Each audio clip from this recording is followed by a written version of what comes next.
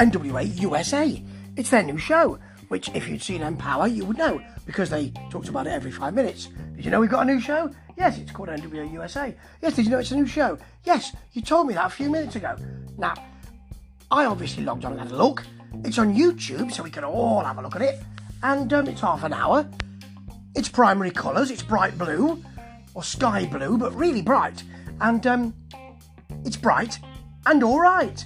Yeah, you've got Velvet Sky and Austin Idol on commentary with Joe, and they don't get on. It's quite nice that maybe they don't get on anyway, but it's a nice angle. It's a nice play. I like it, and there are some lovely moments actually, because Austin Idol is quite a bore. B-O-O-R. He likes to talk. He likes to hear the sound of his own voice. Hard to get a word in edgeways sometimes, but there's a lovely moment when they're watching a match and he says, "This is for all the marbles." And she says, "What, the ones you lost earlier on?" He says, yeah, you picked them up.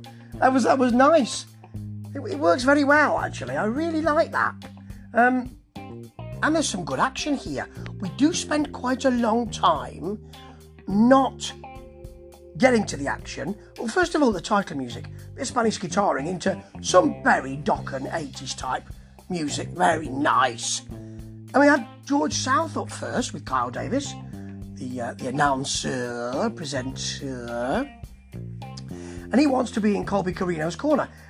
He's a bit, people like George South, and quite rightly so.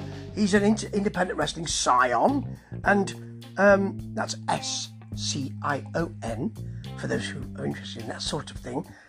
And he's well respected, and quite rightly so, and time served. And he mentions Colby Corino, who's going to be involved in it's a bit convoluted, this. It's a tournament, which they mention is a gauntlet, which will then be a final four, or a fatal four-way, for the junior heavyweight belt. I don't think that's right, is it? Because they were just showing the tournament. I was confused. And I was also a bit confused by George South talking about Colby Corino, and talking about him as if he was his father. He's not, is he? His father's Steve Corino, isn't it? That's why it's called Colby Corino, isn't it? Do you know what? I doubted myself so much I had to go and check that. So I just think that George gets a bit confused here, maybe I'm confused by the way he's speaking, but he wants to be in Colby Corino's corner. Colby didn't answer any of his calls. Naughty Colby. So he'll be in C.W. Anderson's corner. Now, George, if you want to get on the good side of Colby and you love him like a son and all that, then what you don't do is you don't say he's not returning any of my calls, so I'm just going to stand in the corner of his opponent. That's not the best way to do it, George. It's not great. Anyway, out come the Fixers, who we saw on I saw on Empower.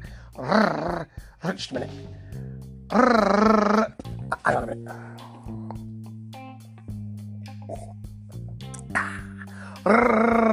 Yeah.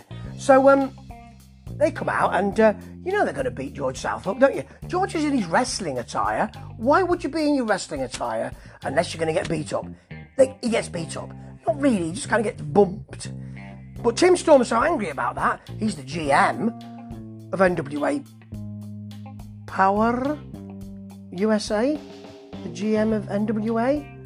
Anyway, he's high up. And he's a general manager. And he suspended the Fixers immediately. That's really strong work there, Tim. Very nice. So yeah, that's going to happen later on. No, it's going to happen now. About 7 minutes in, we have a look back at Empower and all that. We get the wrestling. And it is C.W. Anderson. Remember C.W.? Used to be in ECW. Did C.W. C.W. in ECW. With C.W. And he looks good, you know. So that will make him, a 20-year veteran more? He looks really good. Dropped some weight from last time I saw him. Really nice. With George South in his corner, as we know, versus Colby Corino, with no one in his corner. Because that GM has suspended the Fixers. Ooh, naughty Tim Storm. Anyway, Anderson has more power. He hits a really nice super kick. And it's looking good for him, really. But Colby's a dirty fighter. Gets to his eyes, lots of kicks. That Colby Crush is superb. Is it a standing moonsault? Is it a standing senton? Looks great anyway. Then Anderson thinks, I've had enough of that. Huge right hand puts him down. But Colby gets the pin with his feet on the ropes. Austin Idol, of course, says, I didn't see anything wrong with that. Neither did I, actually. I know it's not really in the rules, but the match itself, really good. Could have gone longer. Sparky, peppy, nicely done. Then we get Natalia Markova, who I saw on Empower. And she is she's a badass, really, I suppose.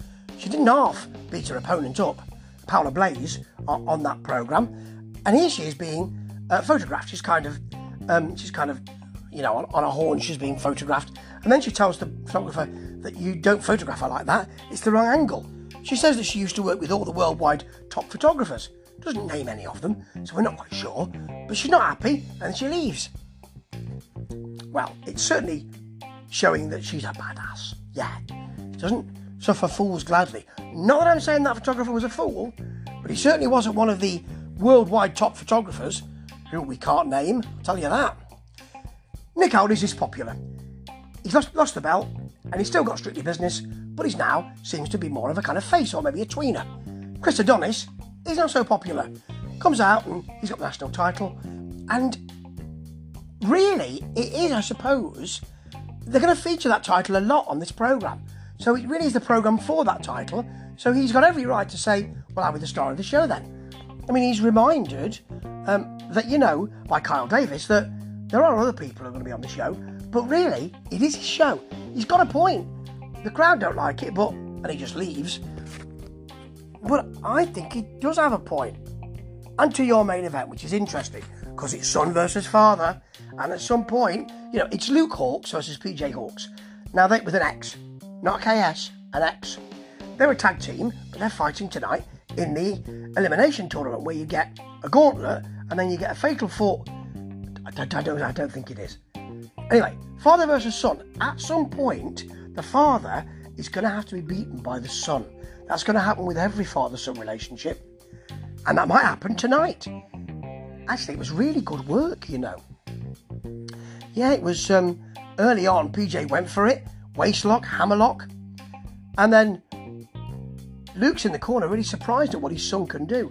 There's a lot of fist bumps and things like that. Luke hits a really nice power slam. He whips it. Very nicely done. And then PJ gets the better of him because they bump fists, but immediately afterwards, he gets back to the action. Bit naughty, that. Getting one up on your old man like that. Very nice vertical suplex from PJ. Then he hits a Boston Crab. Dad's trying to climb to the ropes, or crawl to the ropes. He's pulled back into the centre of the ring, and then he uses his leg strength, which is great, to whip his son from underneath. He kind of somersaults, turns it into a pin, and there's the pinning predicament. It's really good, actually. And so was this programme, you know. I mean, it's the first one, and there's quite a lot of, you know who I am, I want to talk for a while. But there's two matches, both of which are good, and for half an hour, that's not too bad at all. It does look 80s, they want it to. And I think I'll be watching this again. Nice one, NWA. Ta-ta.